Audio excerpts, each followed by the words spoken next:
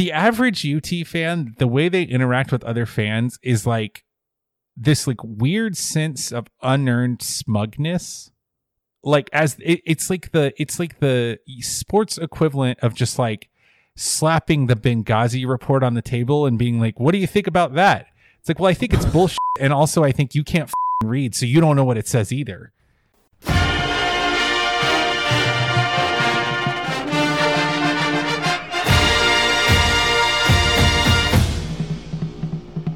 Welcome to Chapel Bell Curve, the stats-focused podcast about UGA football. I'm Nathan. And I'm Justin. And today we're going to be doing several things. We're going to be hitting you with both the left and the right, both the jab and the hook here. We're going to be talking about the quarter season review, where UGA is from a stats-based perspective, one quarter of the way into the season. And then we're going to be talking about the UT versus UGA game. We will also be hitting you with a bevy of Ask CBC questions because you guys came through. You guys really came through in the clutch. And then we will have our patented James Bearfield troll corner of the week of the month, brought to you by Diabetes. Diabetes. Sorry, brought to you by Cheerwine, the wine what gives you diabetes. TM. So real quick then, yeah, let's. You want to hop into the quarter of the season in review, kind of what's happening? So I just wanted to take a brief moment to go over some things. Because I think that, and I fall prey to this too, human bias and perceptive bias is such that, we tend to be biased towards our own experiences, right? Anecdotal bias, experiential bias, whatever you want to call it. We tend to be biased towards our own experiences, and we tend to remember negative outcomes much more clearly than positive outcomes often. UGA Niles.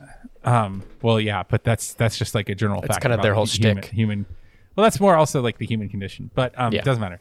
So I think it's helpful. Just looking at the raw rankings, I'm not even going to give you the actual numbers. I'm just going to give you the comparative rankings. I'm going to give you the comparative rankings for all of these stats, just because I think it's important to think about where we are on the season. No, keep in mind that when we give you these stats, they're all out of about 130. So lower is better, obviously. So we'll just do defense and offense, and we'll start with general stats. So on offense, Georgia, yards per play, 4th. Success rate rank, 2nd. Rush success rate rank 4th, pass success rate rank 3rd, yards per play rush rank 3rd, yards per play pass rank 7th, havoc rate allowed rank 10. Just from those numbers, we can unequivocally see that Georgia is currently fielding a top 10 offense, arguably like a top 4 or 5 offense. If you ask FEI and SP Plus, they have like kind of radically different takes on what Georgia's offense is to this point. But there's really no questioning whether or not this is a top 10 offense. It unequivocally is. Mm-hmm.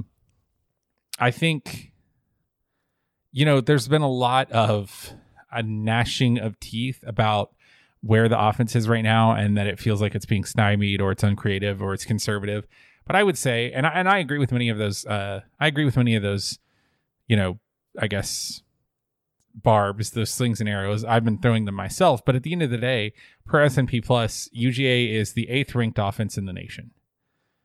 And UGA also, just as a random a side note, per S&P Plus is the only team in the top 10 that has all 3 of its units ranked in the top 15, if that makes sense. Oh yeah. So in terms of consistency, there's not really the reason UGA is where they are is basically because they're good at everything. They're at least good at everything, but they're elite at many things. So looking at defense, Georgia yards per play rank 11th, success rank 12th, SR rank 12th, rush success rate rank 33rd, pass success rate rank 16th, yards per play rush rank 18th, yards per play pass rank 9th, and havoc rate rank 66th. I would say probably a step below the offense at this point. I think we can all agree on that. Currently, S&P Plus has them ranked as the 12th best offense in the nation. This is an offense that unequivocally, or a defense that unequivocally can take care of the pass. Their explosive rate of explosive plays in the pass game given up is 6th in the nation. They are currently on passing down success rate in terms of how many successful plays they're allowing teams to commit against them in passing situations. They are currently ranked 1st in the nation. They are also 1st in red zone success rank. So basically, like, if you have the ball inside of their 20, you were very unlikely to run a successful play. They've only surrendered one rushing touchdown on the year, and I think they've only surrendered one touchdown inside of the red zone this year as well. They're currently 4th in red zone TD rate rank on defense. So, the weakness of this defense is both in havoc and in stopping the run. This kind of makes sense from a holistic point of view because, the front seven is probably the most talented side of the defense, but it's also by far the youngest. And a lot of that talent is not currently being utilized because they're not getting playing time because they're so young. So I think this is a defense, and I wrote this today in my column over at Dog Sports, if you'd care to look. And shameless. And just, maybe just keep that window open, read it, and then engage with it, leave a comment, whatever. Click just are all around the screen. Yeah, just no big deal either way. One of the things I said on my column today was that, I think that this is a defense that they are currently good. They are currently great, but they're not elite, right? If you would rank things as like good, great, elite, they are not elite. They are in that second tier. However, I would say that their ceiling, I think, is higher than many other elite defenses at this point, simply because they have so many freshmen playing key roles, right? If Tyson Campbell or Tyreek Stevenson, I know Campbell is a sophomore, but you have some of these young players that if they step up, Nakobe Dean, Channing Tindall, Tyson Campbell, Nolan Smith, Jermaine Johnson, if they start to have these big games, suddenly you have a team that was already had a great defense become an elite world-stopping defense.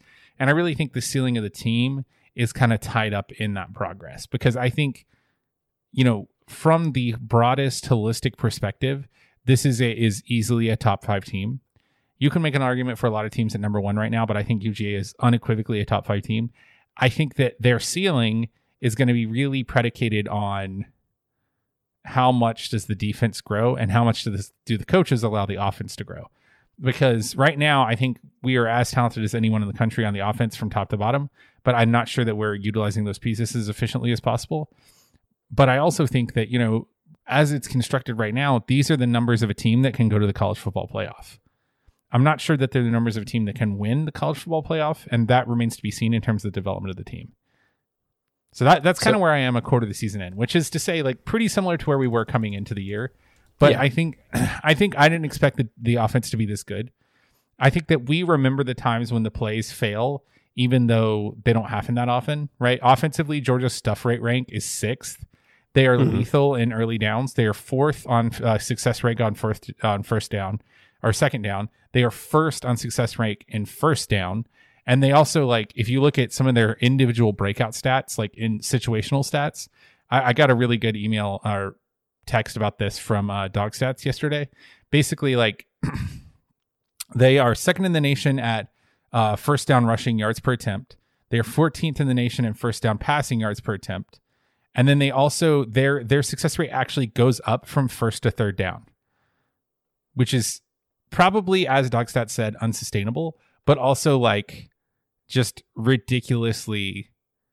I mean, those are ridiculously elite numbers. If you're averaging 7 yards a rush on first down and 11 yards passing on first down, basically what that means is that you can score at will from pretty much anywhere on the field. And we talked about this, like, I talked about this on my column today to plug it for the 10th time. But, like, I'm kind of, like, just stealing my own stuff constantly here. I don't know if you guys have figured this out yet. He writes. Yeah. But I only have one take, so you're either getting it auditorially or visually. So you got to decide how you want it. But I talked about this earlier today, where it's like, I think that this is a team that can score at will from pretty much anywhere on the field. But really what matters is the at will part. I don't think that the coaches necessarily want to get in a lot of track meets with teams. And the conservative nature of our head coach means that we're not going to do that a lot. So I think a lot of the, ceiling of this team is going to come from not just how do players develop, but how does the coaching staff's understanding of what this team can do in terms of explosiveness and in terms of fast drives, how does that change as we go through the season? That's where I am a quarter of the way in. Is there any, do you have any reaction to those numbers? More or less what you just said, but I have some questions to kind of ask for the listeners, actually. So we do, of course, want to equip people with the knowledge and the tools necessary to talk intelligently about Georgia football. And so a question for you to give the people the tools they need to do that sort of thing. The subjective narratives that are out there right now are, of course, and you talked about this in your article. I'll give you that one. That's your plug. Yeah. People are saying Georgia's offense is bad. Everywhere I look, every article is saying Georgia should be worried about their offense. It's not very good. It's very lackluster. It's not flashy, much like the two teams to beat out there, Alabama and Clemson. And, of course, now Oklahoma and Ohio State, which are all looking great. And we can talk about those S&P Plus rankings, how they changed. But what do we tell the people who say Georgia's offense is bad? What do we tell them to look at? What stats do we pull specifically to hand them and say, no, it's not, it's fine? No, you print out a copy of the radar chart I published today. In your article? Yeah. No. I actually published the raw image, so you can just download it. You print out a copy of that chart that is basically shaped like a regular polygon. You staple it to their face. It doesn't matter how much. Oh, God, hold on. Okay, it doesn't matter how much you adjust for opponent. That's irrelevant, right?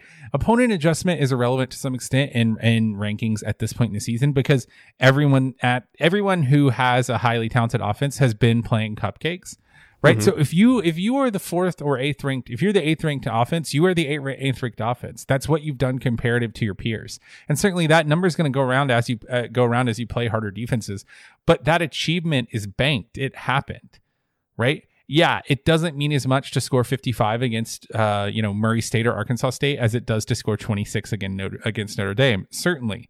But at the end of the day, ultimately, like you can't wish away those stats as though they didn't happen just by saying, "Oh, who have they played?"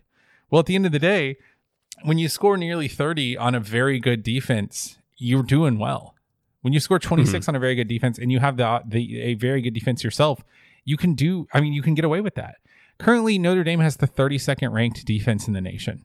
So not great, but certainly way better than anyone else we played and way better than a lot of other top 5 teams have played this year. Just for comparison, so that everyone will, if you insist on asking. Currently, Notre Dame is the 32nd ranked defense in the nation right now. The North Carolina defense that held Clemson to below 30 is the 80th ranked defense. Mm-hmm.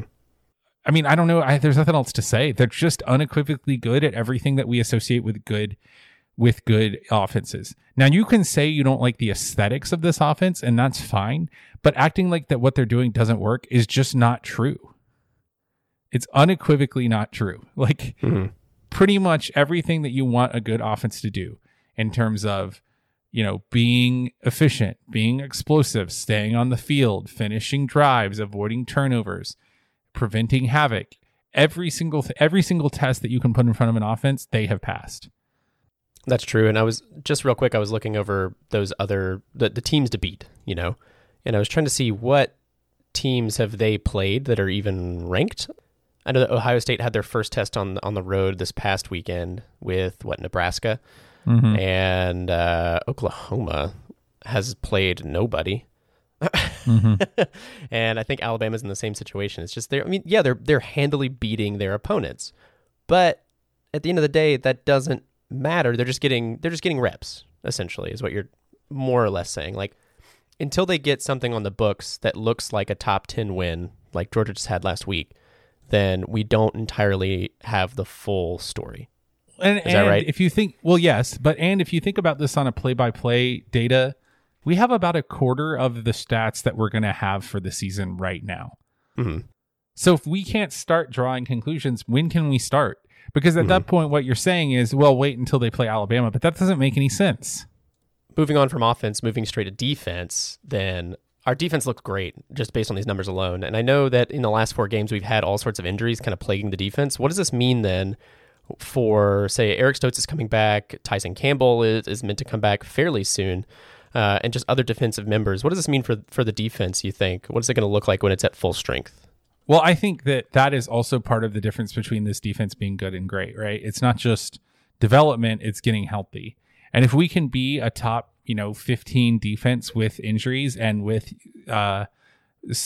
freshmen, all we're really waiting for is the luck of having everyone we need in the same place at the same time healthy. And that's going to be very exciting. Yeah, I think that's very doable. And the last thing I want to look at for the quarter check-in, the quarterly check-in, is this the top 10 of the S&P Plus. So, and this is going to be exciting for a number of reasons, but This week there was a change. We can talk about that and what that means for us and just the top 10 in general. But I'm going to read down this real quick. And the ratings have kind of gone down a little bit.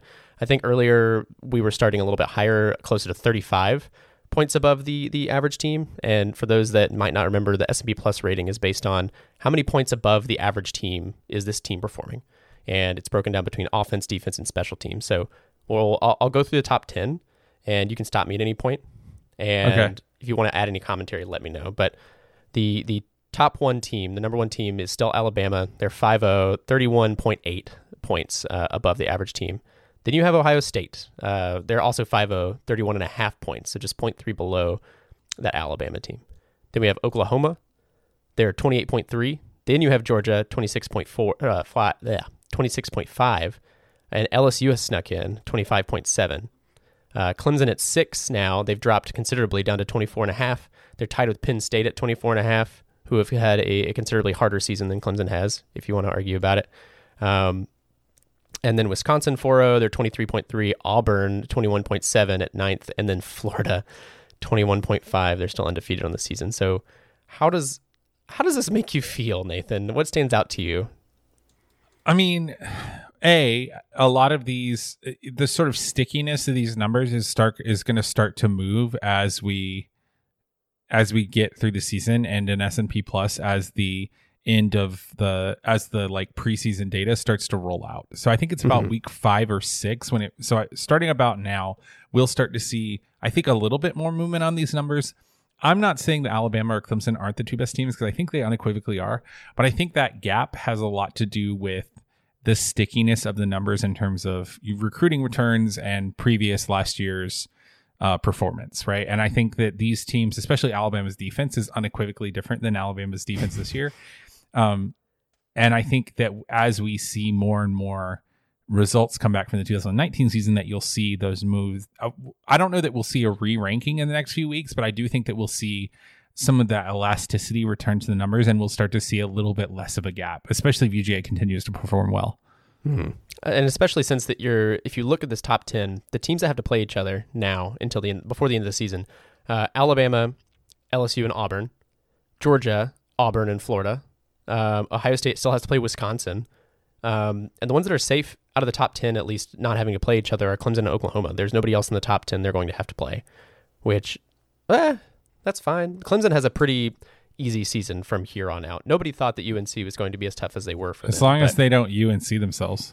As long as they don't UNC themselves, that's exactly right. So it will definitely be a different mix before the end of the season. But I think that it's fair to say that this top 10 will remain fairly intact. I think that you could see an Oregon or a Washington sneak in.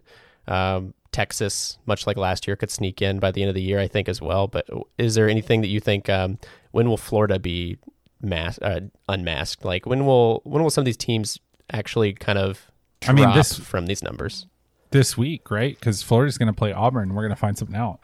Because if Florida is for real and Kyle Trask is for real, he needs to prove it against Auburn's defensive line. Mm-hmm. And that'll give us a lot of info as well, because looking at the rest of the season, that looks like the toughest game for Georgia before the end of the year. So, yeah. I'm not sure that I would pick Georgia in that game at this point this year.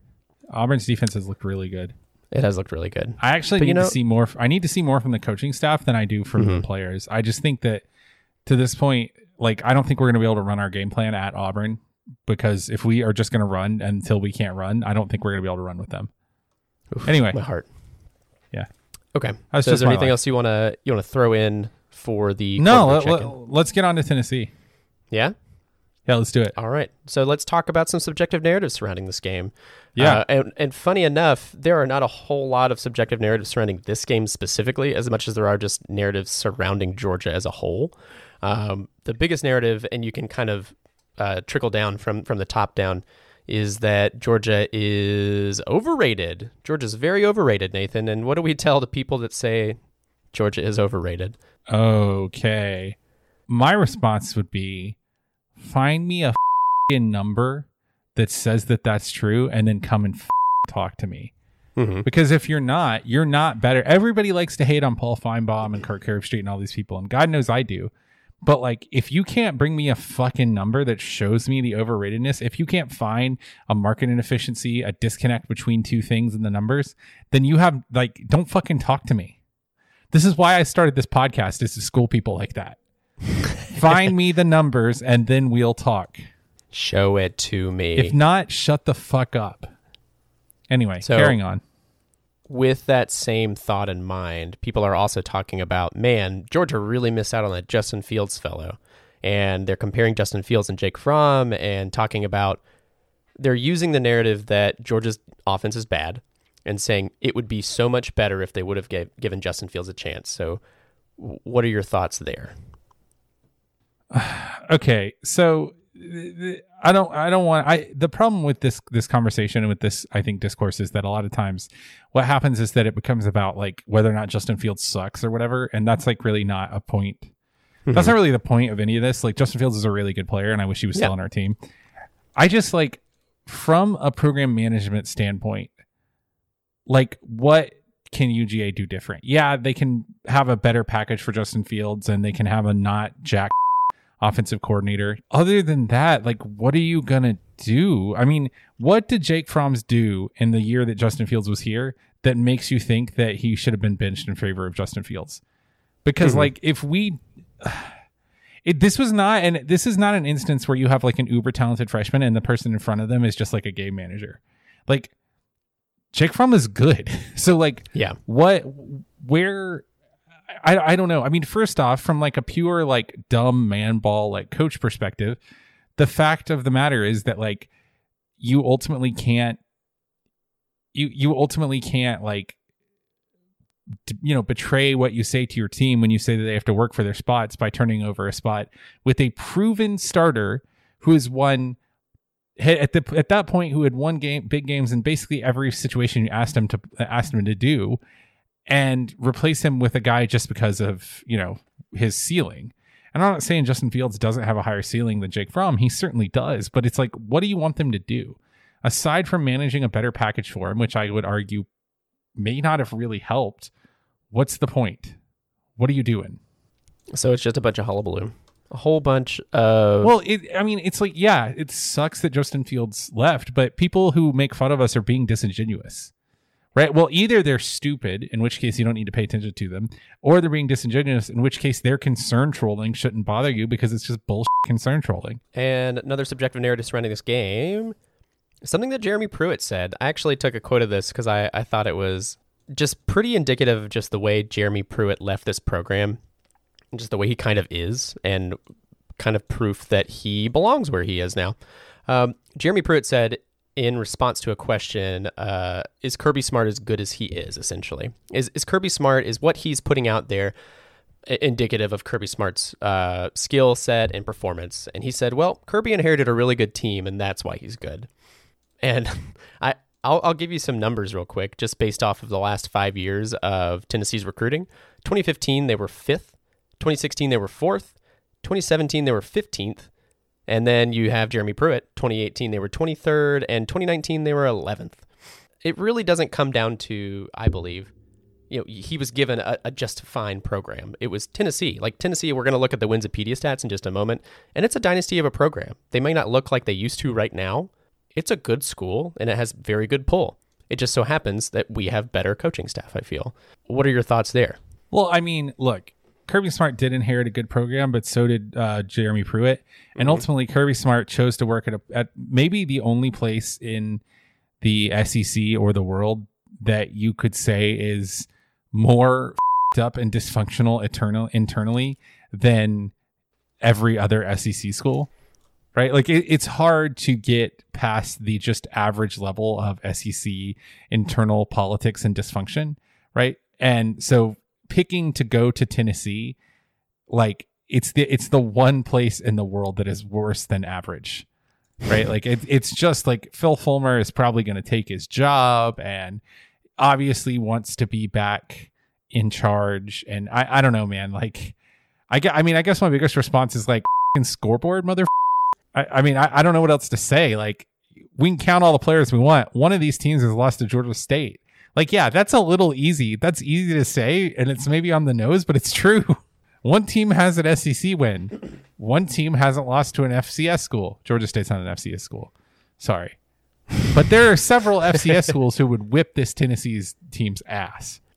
And even looking back at just Mark Richt when he handed the program off to Kirby Smart, the recruiting years, you have 2014, we were ranked 8th recruiting year, 2015 ranked, I think, 6th, sorry. 2016, you got 6th, and then it goes up from there, 3rd.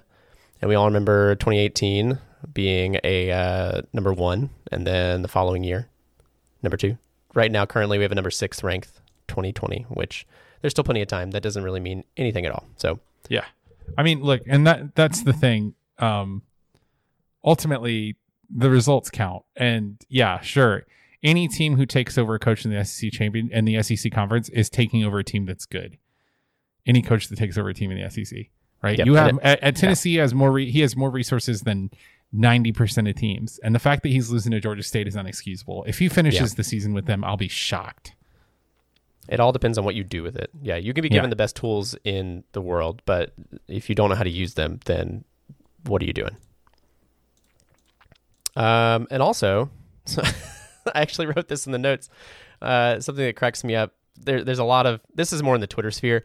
People are just talking about, and I think that you can probably have a good time talking about this, just how Jim Chaney and Jeremy Pruitt are just building the shittiest Death Star together over at Tennessee.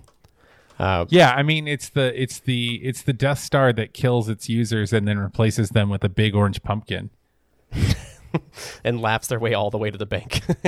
yeah, I'll take that. All right, Coach, I'll take that. I'll take that payout now, and you can just go ahead and take over. Are there any other subjective narratives you want to share before we head into the Whirl stats? Nah, I mean, I kind of hate Tennessee, so I'm excited about this weekend. Do you want to talk about how much you hate Tennessee? It's not happen organically.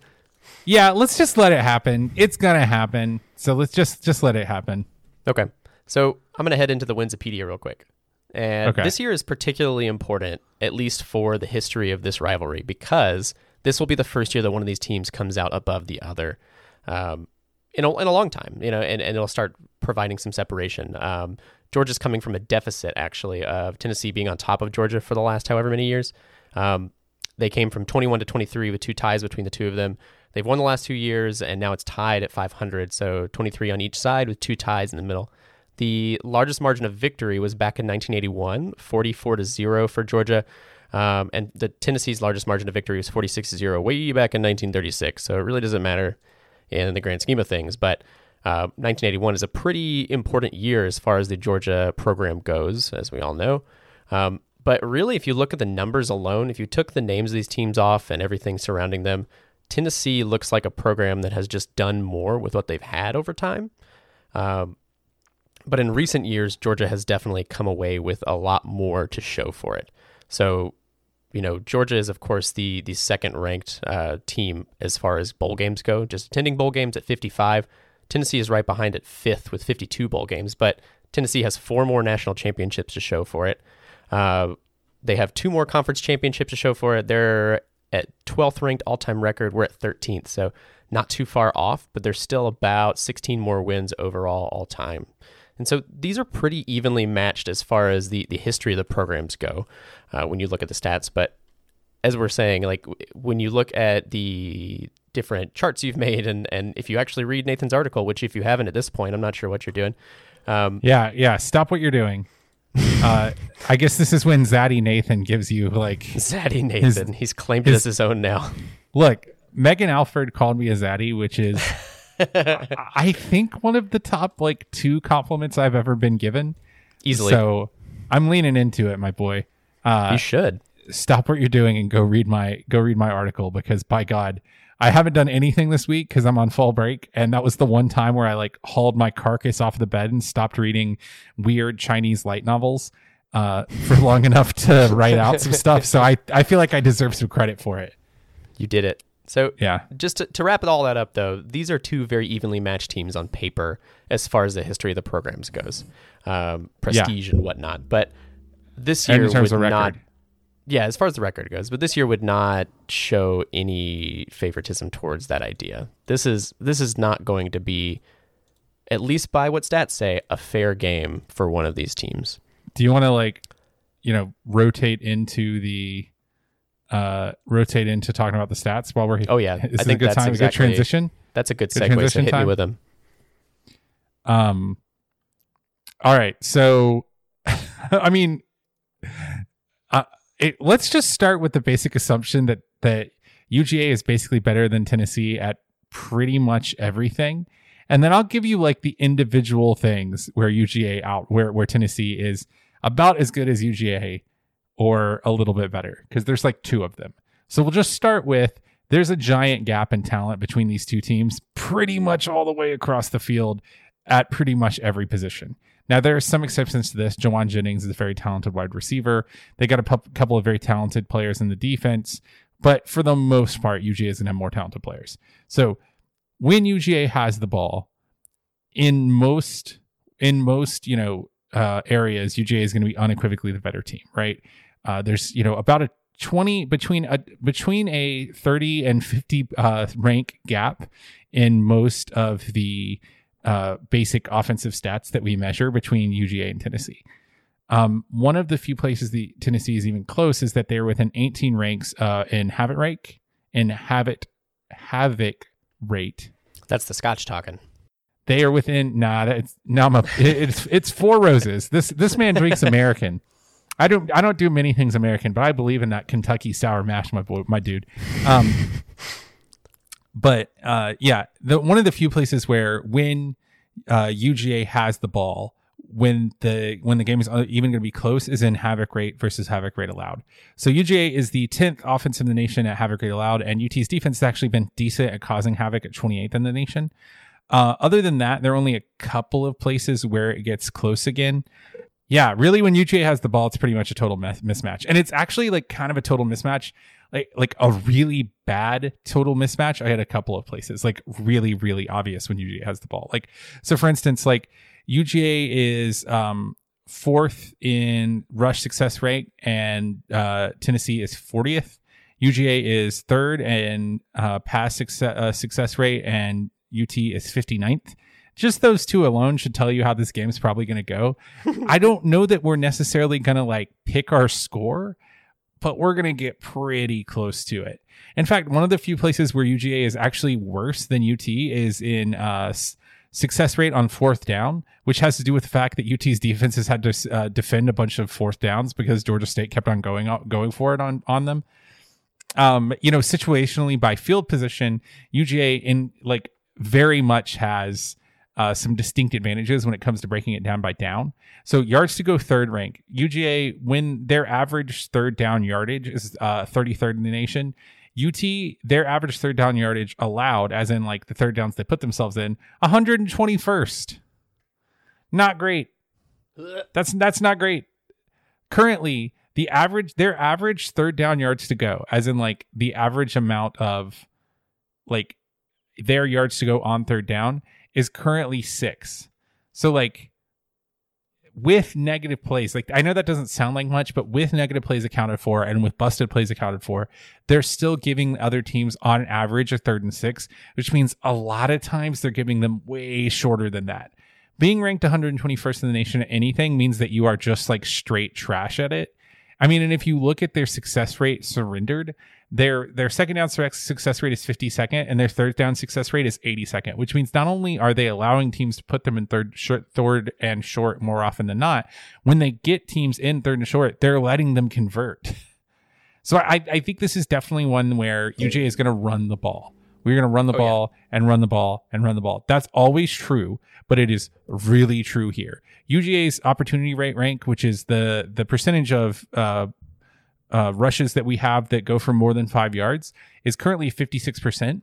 But Tennessee, and that's good for 13th in the nation, Tennessee is currently surrendering 5-yard rushes on 45% of their rushes defended against way worse teams than UGA. Right, they're 55th in the nation at that stat. I think we're going to be facing a lot of 2nd and 5s and 2nd and 4s in this game. I think we're just going to run it constantly, and I mean it's just not good. It's not good for them. Their stuff rate rank, how often they just stuff the ball within the first couple of yards of the line of scrimmage, is 70th.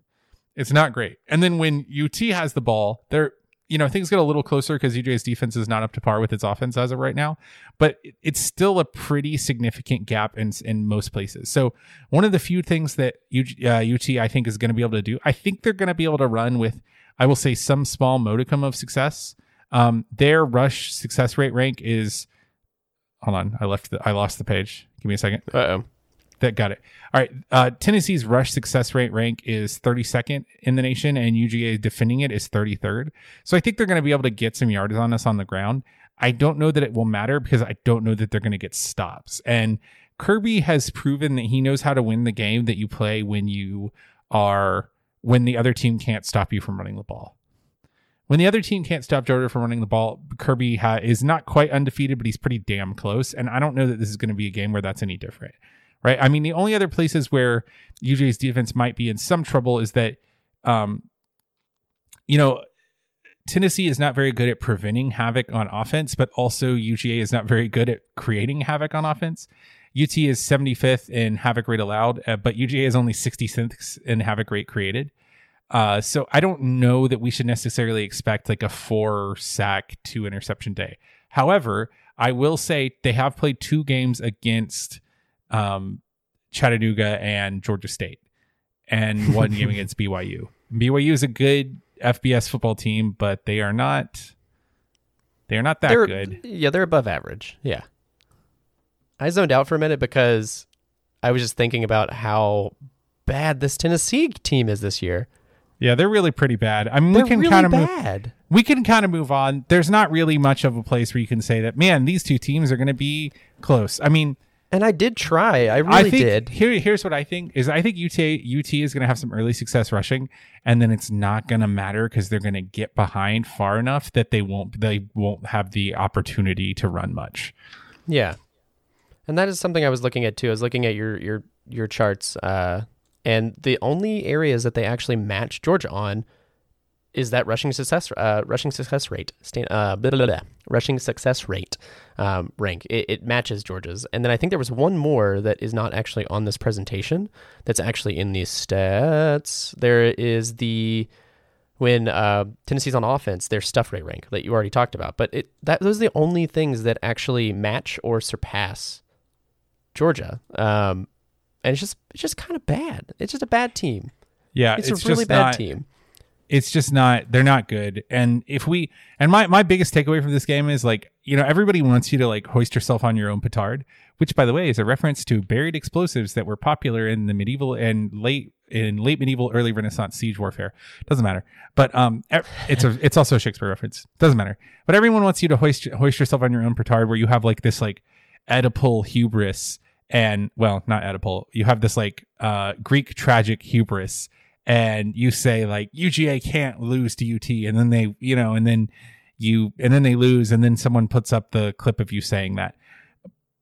But it's not that UGA can't lose; it's that if they do lose, something went very wrong because beating UGA will not make this UT team better. They are bad. They're already bad. If they beat UGA, it'll be because of some real fluky, weird ass. And they'll still be bad, and we will just have lost to a bad team. And yeah, that's embarrassing, but there's nothing about this game or about these stats that say that this team is anything other than bad. Just bad. It's unfortunate. I feel bad that they are bad. Like, have you watched any of the Tennessee games? Yeah, I have. They just look messy. Like, I see people out there, and I'm like, what's happening? Like, why? How? What? Like, watching Jarrett Garantano, and I tried practicing his name before we even got on here.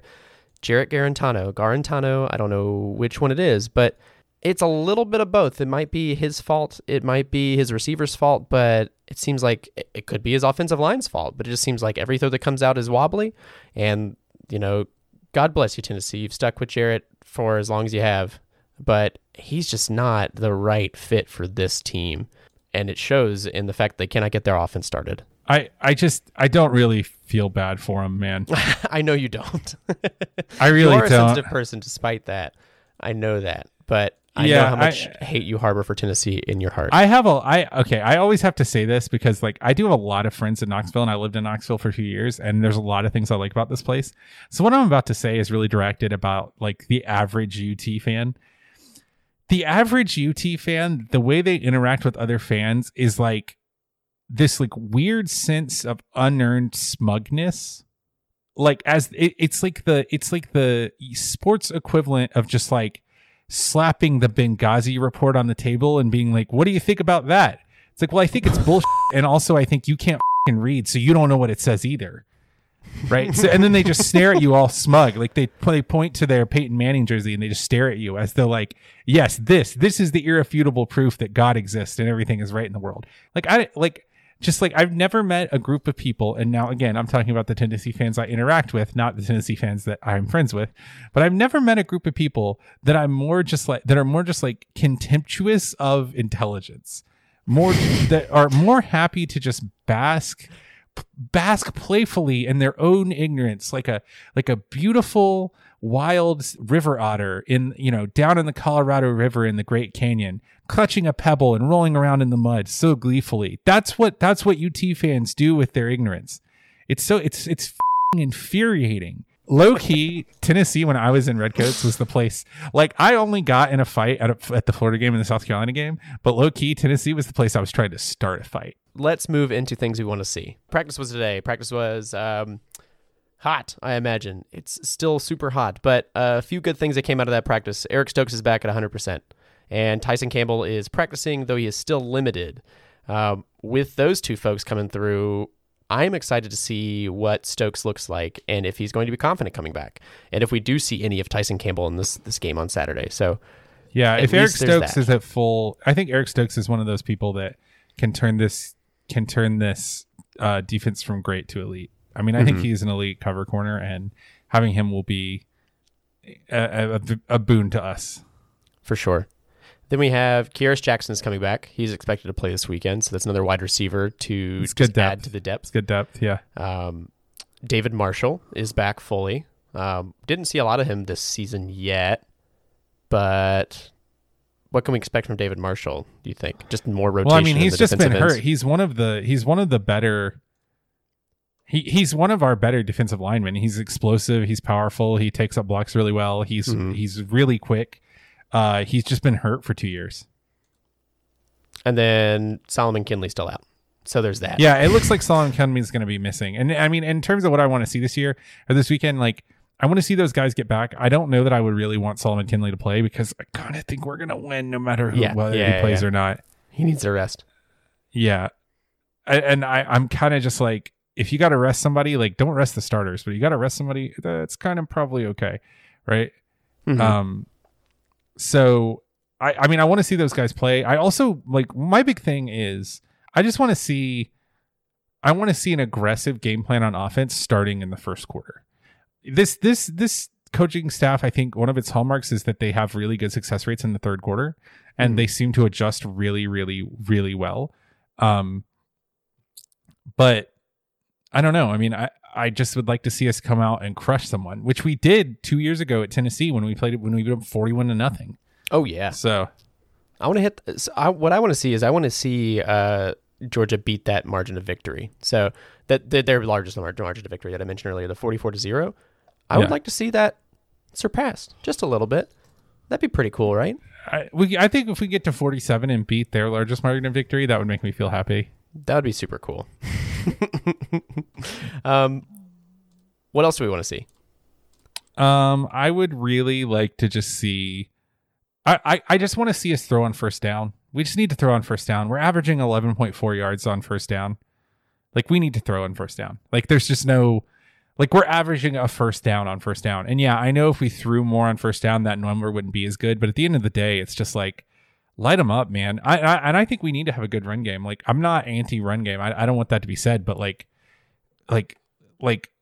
if we want to be our best selves as a team and as a people, then we need to be able to throw on first down. That's the long and short of it. Let's move into some over-unders real quick. So my over-unders are really centered around the Tennessee performance, because I feel like depending on how well Tennessee does this weekend is more, it kind of tells the story of how well UGA is playing, because I want to see UGA stamp Tennessee out this weekend. I want them to like you said, make it hurt. I want them to come out swinging real hard, and I want to make sure that Tennessee just has no shred of hope, essentially. Which I know that contradicts what I was just saying a second ago. I feel bad for them in a way, but those are kind of where my over-unders are sitting. So Jared Garantano, I think I've said his name differently each time at this point, but he is sitting on 7 sacks in the season. And Georgia State sacked him 4 separate times. So my first over-under is over-under Jared Garantano, 4.5 sacks. Like he is sacked 4.5 times? Yeah. Well, that's a... He's playing both ways and he gets 4.5 sacks. No, he gets over under 4.5 times. I'm gonna say under. Oh, they're gonna be throwing a lot. I'm still gonna say under. I'm gonna say under. I'm gonna say under. I'm gonna move it to 4 instead of 4.5. Will that change your opinion at all? I think 3 sounds more like it. Okay, I'm gonna go with the push and hope that we are just as good at Georgia State at throwing some havoc in there. I think we're unequivocally worst at it, but yes, go ahead. I tried my best to count your unequivocally this episode, because that was like your word this episode for some reason. It's so good, man. That's a good word. That word is so good when you're indignant and you're like just ready to talk. Okay. The next over under is Tennessee rushing yards, 99.5. So are they going to go over 100? They're going to stay under 100. What are we going to keep them at for this game? And I don't think this is going to be because Tennessee is having like a really great day. I think it's really how long how quickly do we get up, and how well do we defend against the run for this game? I'm going to say under. Yeah. Notre Dame had fewer than 100 yards. So they did. That's very true. Yeah. Notre Dame had 46 yards, I think. 48, something like that. That's off the top of my head. I haven't looked it up yet. With a dual threat quarterback on top of that. Yeah. Which Tennessee does too, but part of the problem with that is that it counts sacks as rushing yards, but other than that, yeah, I still think it's under. Hit me with some over-unders. Well, you stole one of mine, so I've only got... Oh, I did. I'm sorry. No, I've only got 2 for you. Over under 8 Uncle Rico snaps. Ooh, Uncle Rico. I'm going to say under still. Ooh, fancy, spicy. Okay. I mean, because we're getting into our SEC play at this point. I think that we'll definitely see him for the fourth quarter, but I think we also might see some of Nathan Priestley. Nathan Presley. Over 4 games, he has 23. He has 23 snaps. So that's right there. Yeah, I know. It's hard to say. Put it there, I put it there for a reason. So what are you saying then? I'm gonna say under. I'm gonna say over just to be different, but I kind of suspect it'll be under. Okay. And then your last one, hit me with it. Yeah, that'd be over under 45 UGA points. Slamming that over. Slam it. Slam it. I want to go over too. I want to believe. Clap your hands if you want UGA to believe. Yeah, just find your happy place. Yeah. You have to believe in fairies.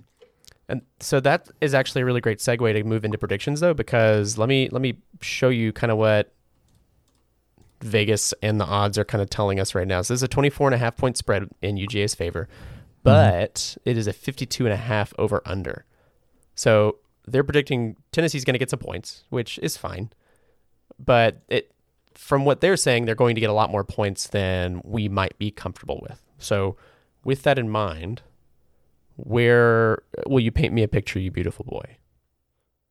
I think that Tennessee has a significantly more talent than they've displayed on the year.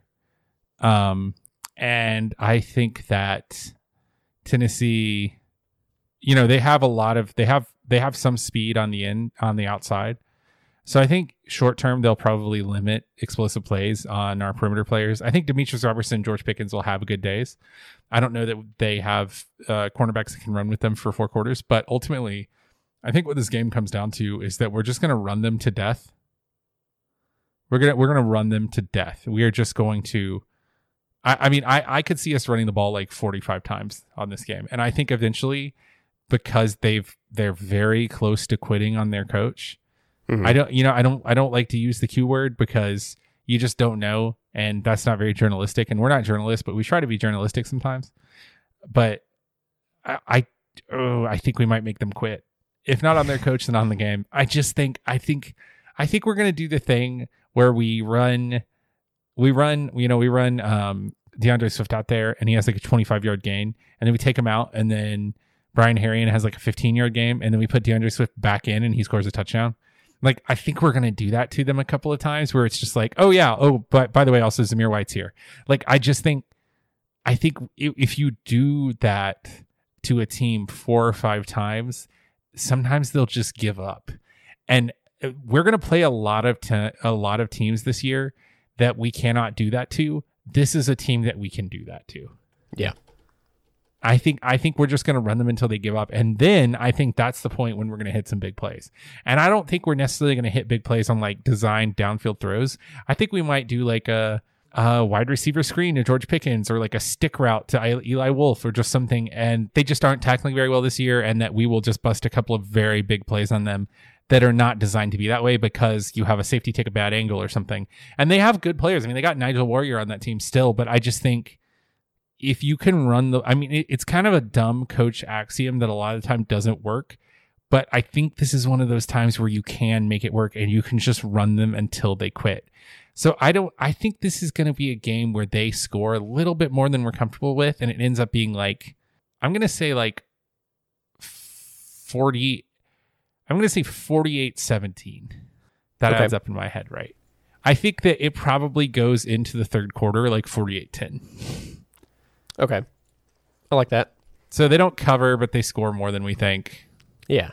I think the Tennessee-Florida game is the best example, obviously, of what this might look like as far as defenses go. Our defenses are fairly similar as far as ranking goes and just stat sheets goes, and so we can kind of look at that to kind of start to speculate as to what this might look like. That game ended 34-3 in Florida's favor. I can't imagine this being too much different than that, except I do think that we'll pull our starters sooner and start resting them sooner. Florida needed to keep their offense on the field a lot longer than Georgia might have to at this point. But I do agree with you that Georgia's probably going to run the ball down their throats and run the ball and then run the ball and then run the ball. Kirby's been saying in press conferences all the last couple of weeks about how he wants to get Zamir White more involved. He wants to get James Cook more involved. He wants to get 3rd, 4th, and 5th running backs more involved in the game. And so I think these are the games that we will see them more often. And I posit to think that might be the case just because he's already said that Kearis Jackson will get a lot more play in this game, coming off of an injury and also somebody who's not a 1. And so we're going to see those lower folks on the totem pole on the offense playing. So, which means we're going to pull our offense a little bit sooner. So we might not be scoring as much later in the game. And if we're pulling our offense, we'll most likely be pulling our defense as well, which means Tennessee will probably be scoring a little bit more than they scored against Florida's 1s late in that game. So we'll probably see Georgia somewhere in the 40s and Tennessee somewhere in the low teens, I feel. And so my probable final prediction is going to sit at around 49-13. So let's head into our favorite segment of the show, Ask CBC. If you want to hear your questions asked on the show, then make sure to get them to us, which you can do by either hashtagging it AskCBC or getting it to us through regular old email or, snail mail. We don't have any addresses on the internet, but you might be able to find it because the internet's creepy. Austin Vaughn asks, the UGA offense, after last year's loss to LSU and following the closer-than-expected win over Notre Dame, Kirby seemed to buck at the thought that the offense was holding anything back. Is it time for Kirby to explore an offensive overhaul, or are all of our UGA's goals attainable as is? Does that make sense? I don't know that they're all attainable as is, but I do think that it's not necessary for them to have an offensive overhaul. I think the overhaul that needs to happen is just Kirby's approach to game planning.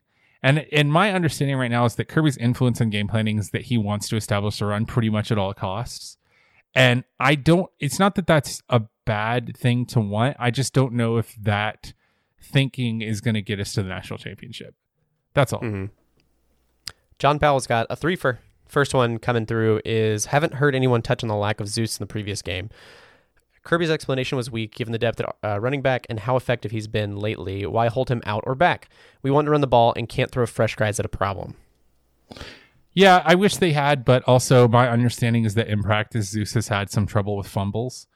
And so I think that Kirby, being the inherently conservative coach that he is, he just like his natural inclination was to lean towards the upperclassmen. And he did that all the way through the game. I mean, there's a reason Channing Tindall and Nakobe Dean didn't get hardly any snaps in that game. Yeah. Can we talk about how UGA is one of 2 teams in the country to not give up a rushing touchdown thus far? How does that compare to teams in the past? And I feel like this is an obscure stat to see, but what's the longest a team has gone without giving up a rushing touchdown? I have no idea how to look that up. I don't know the answer to that last one, but I do know that I do know that they are, in the past few years, we have not gone that long. Like, I know that this is a very much improvement over the past few years. However, I'm not sure that has more to do with our opponents than it has to do with who we're playing, or our opponents than how good we are, right? Because like Notre Dame has good running backs, but they want to throw the ball. Yeah. And then the last question is, let's talk about UGA being the only team ranked in the top 15 in each of the SP Plus factors, which we did plenty of, which I'm pretty excited about that. A lot of those teams are lacking a solid special teams stat pool, like Clemson and Oklahoma and Alabama. So there might be more to pull from the rest of the season just because we're so early in the season. But Philip Nowicki, more impressive from having thrown fewer interceptions than the number of times he's been sacked, or UGA having 4 running backs who carries over 29 plus yards. Which one is more impressive is what he's trying to ask. I think the second one, because I think the most impressive from stat is just his completion percentage. Next one, Smith. This is Jason is a Smith. Is there any way to use advanced stats to determine how Justin Fields will perform versus Jake Fromm in the same system, or does Lessing Stitch separate such answers for all eternity? Yes, the second one. You can't prove a counter. That's like you can't prove a counterfactual, and like you can't undiverge. You can't undiverge the like timelines or whatever. Jeremy Mullis.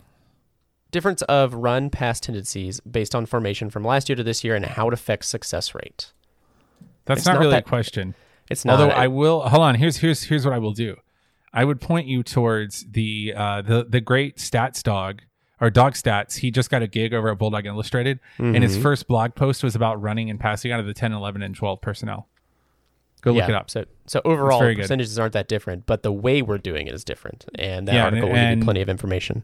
Dog Stats has got you covered. If you listen to this art, if you're one of the people that's like, I don't read books, and you listen to this podcast, get the off of my podcast. Next question comes from Ben Shepard. Was it just me, or did the Georgia uniforms, especially the helmets, that's in parentheses, look different under the new lights? The shade has always changed slightly from sunlight to overhead lights, and if the new LEDs are whiter, then maybe I'm not imagining things. ? Yeah, I mean, the new lights they're very crisp. I think it's like higher saturation. Which is an LED thing. Yeah. So you're going to get better contrast, from color to color. Nathan's not the guy to ask, though. He's colorblind. I mean, I can see contrast, motherfucker. Damn. Okay. Granite Dog. What is our O-line success rate for this part of the season? What was Ian Book's average speed of getting the ball out of his hands on pass attempts? I think it was like 2.4 seconds. It was really fast. And our O-line success rate, that's hard to measure, but I think a good one for that is opportunity rank, which is like how often are you giving yards of first, or how often are you creating 5-yard runs, which is basically the first 5 yards is what the offensive line is the most responsible for.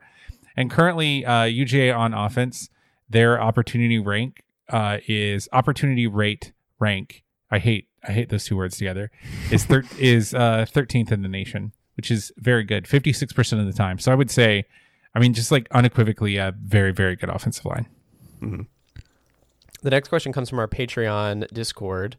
If you didn't already know, on Patreon, you can contribute just $1 a month, and you can get on the Patreon Discord, which allows you access to live recordings, which people are listening right now as we are recording this, and also just a really awesome community of folks that are like-minded individuals that you can say dumb stuff to and not worry about being judged. And you can hear all the stuff that we have to cut out. Yeah. which there's I'll a get good fired. bit from this episode. Yeah. Chapel Way Bowl distribution. Should we be worried about our punting? Yeah, maybe.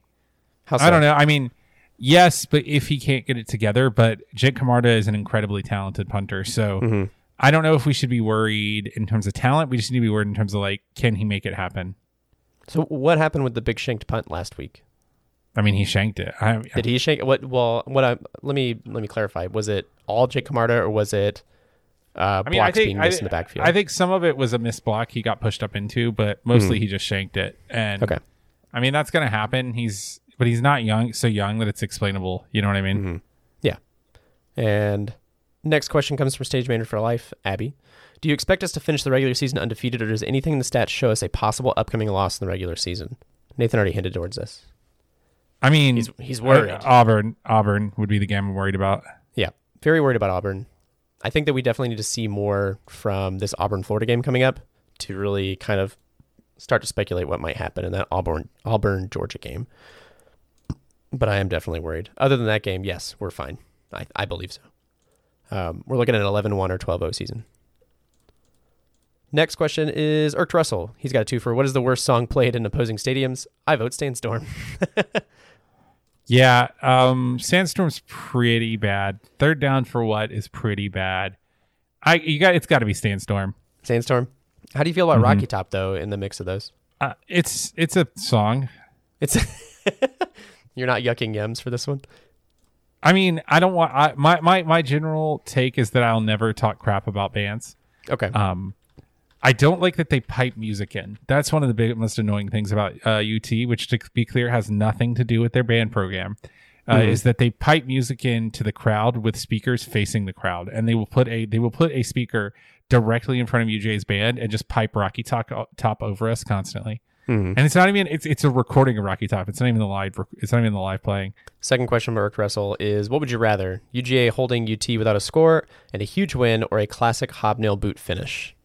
No, I want every other team to cancel the football program. So like I want to beat them 124 to nothing. So I want to beat whatever that stupid Cumberland Georgia Tech game is where they talk about like, oh, we won by the highest margin ever. 122-0 or something. Yeah, I want to win by one more point than that every game. Next question comes from Mark Williams in our Gmail, and it ties into another Mark actually who sent me a message on Facebook, West Coast Mark, in fact.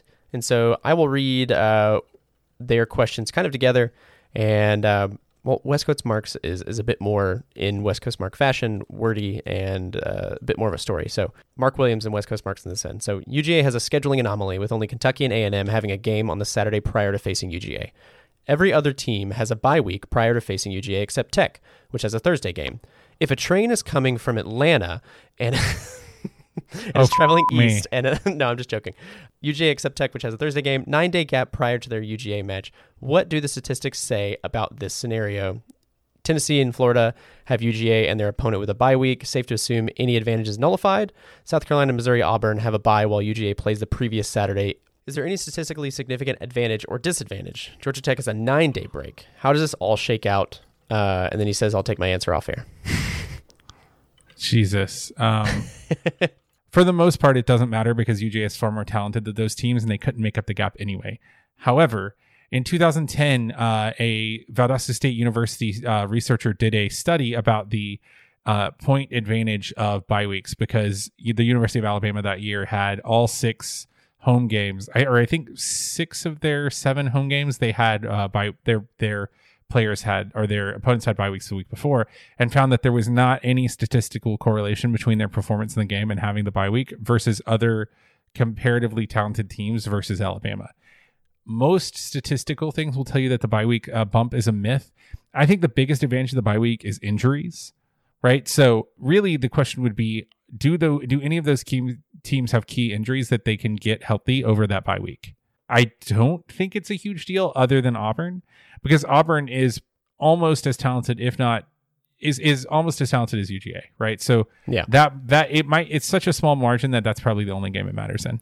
Last question comes from Sambo. It's a few questions, so we'll dive right in. Is the Jake Fromm, Justin Fields big media narrative as ridiculous and disrespectful of UGA's offense as it seems like it is to me? Yes. 2. A bit off topic, but were the 2011 Pro Combat Unis admirable in any way? No. I personally think I'm sorry, this is his addendum here. I personally think the big helmet stripe kills it, and if it weren't for that, it would be remembered a bit more fondly. Yeah, the helmet strike was stupid, and so was the logo. It was dumb the whole time, top to bottom. That's what you have to say about it. And then our very last segment of the show, which is truly near and dear to both of our hearts, the Dr. James Fairfield Troll Corner, presented by Cheerwine. It's the wine that gives you diabetes, TM. Oh my God, we have so many of these. All right, let's do it. Okay, so he separated these so kindly into two separate sections. It is the quarterly check-in questions, so we'll go through those first. How would you equate Simpson's Paradox to this podcast?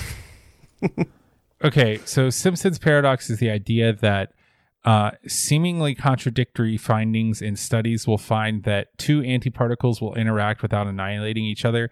And it has to do with the uncertainty principle, given that you can't measure the state of two particles and you're actually only using post-historical data. And since you can't measure their interaction at the moment, you can't actually be sure how the interaction occurred. You're only using residual data in the timeline. So it has to do with wave state collapsing. So basically, like, because of the way we measure particles at a subatomic level, we can never measure their interactions in the moment. We're oftentimes looking for post ad hoc evidence. Well, it's not really post ad hoc, but basically we're looking for like evidence that their interaction leaves behind. What was the question regarding in terms of Simpsons Paradox? How would you equate the Simpsons Paradox to this podcast? I think mostly it's just because like we can't tell whether or not people listen to it. It's just evidence that they leave behind. It could just be all these people just like downloading it and leaving it on their phones. Mm-hmm. That's how I feel a lot of the time. I think people sometimes feel like I'm being false, that I'm exercising false humility when they talk about the podcast, because I'm so astonished anytime anyone has listened to it. Mm-hmm. I'm just like, oh, you did? Why did you do that? Why did you do that? That's a funny thing you did. My wife doesn't even listen to it. Yeah, no, she absolutely does not. In no way. She's not even in the room right now. Anyway. She wants to get as far away from it as she possibly can. Third question is, how explosive? Pretty good. Pretty good explosive would be my answer. To be specific, UGA's explosiveness rank is currently 5th in the nation. Our rush explosiveness is 5th, and our pass explosiveness is 7th. So pretty damn explosive. What is the scariest stat you see this quarter? I'm going to interpret that to mean like stats that worry me. So I will say currently the thing that worries me the most is just rush success rank being 33rd. I worry about getting ran on, especially in early downs. Success rate in the first down is 30th. That's not great. Standard down success rate is 54th. We're just giving up a little bit too much in the run game for me to be totally comfortable with it. And then he has his Tennessee questions. Where would you rate Tennessee, Florida, and Auburn on the scale of ugly oranges? Oh, Florida is number 1. Oh, no, hold on. Let me stop that. I think it's Tennessee, Florida, and then Auburn. Florida is obnoxious, but the blue is the problem. Tennessee can't decide what color they want. They can't. It's like 35 different colors. Question 3. Are they low down? Yes. Question 4. Are they dirty? Yes. Question 5. Are they snitches, Nathan? And let me say this for the last time. Unequivocally, yes. Question 6. Is this Tennessee team overrated for their blowout win against Chattanooga? Yeah, I think they're getting a little too much juice after taking down the Mocs. The mighty Mocs. What a classic 45-0 win. And the very last question, I actually moved back to the end because it had to do with the James Fairfield Troll Corner. Sambo actually asked one more question. If James Fairfield was an SEC team other than the Dogs, who would he be? Oh, he would be LSU. Why? Because they're drunk, they're belligerent, they're smarter than they seem, but really they're just all about deep frying shit and getting wild. And there you have it, folks. James Fairfield in a nutshell. All right, you want to see us out? Yeah, this has been Chapel Bell Curve.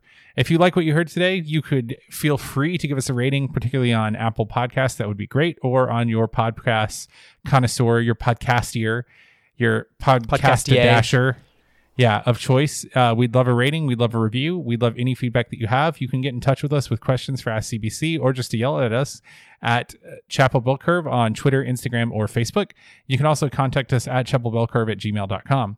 If you really liked what you heard today, feel free to head on over to patreon.com/Chapel Bell Curve.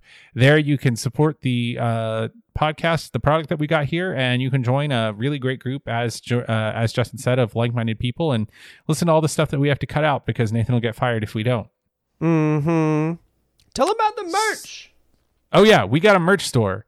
If you go on Etsy and you search Chapel Bell Curve, or you just search Chapel Bell Curve Etsy, or if you just get on our Twitter account, you can see we have merch. And we have all sorts of merch, and it's fun. We have a Kirby Smart jumping hat. We have a 3 Moon Curvy wolf shirt thing. We have a Stats Are Beautiful shirt. We have a Stats for All Y'all shirt and hat right now. And we are about to introduce our evergreen, what we're calling like our evergreen shirts, which will just be shirts and hats with just the logos. Those should be up when this is released. I'm putting the pressure on Justin to get them out. Calm down. I have to edit this thing too. Yeah, well, it's just slap the logo on there. All right. Yeah, so we will catch you this week in the Classic City, and I will catch you this weekend in Knox Vegas. But until then, go Dogs. Knox Vegas, go Dogs.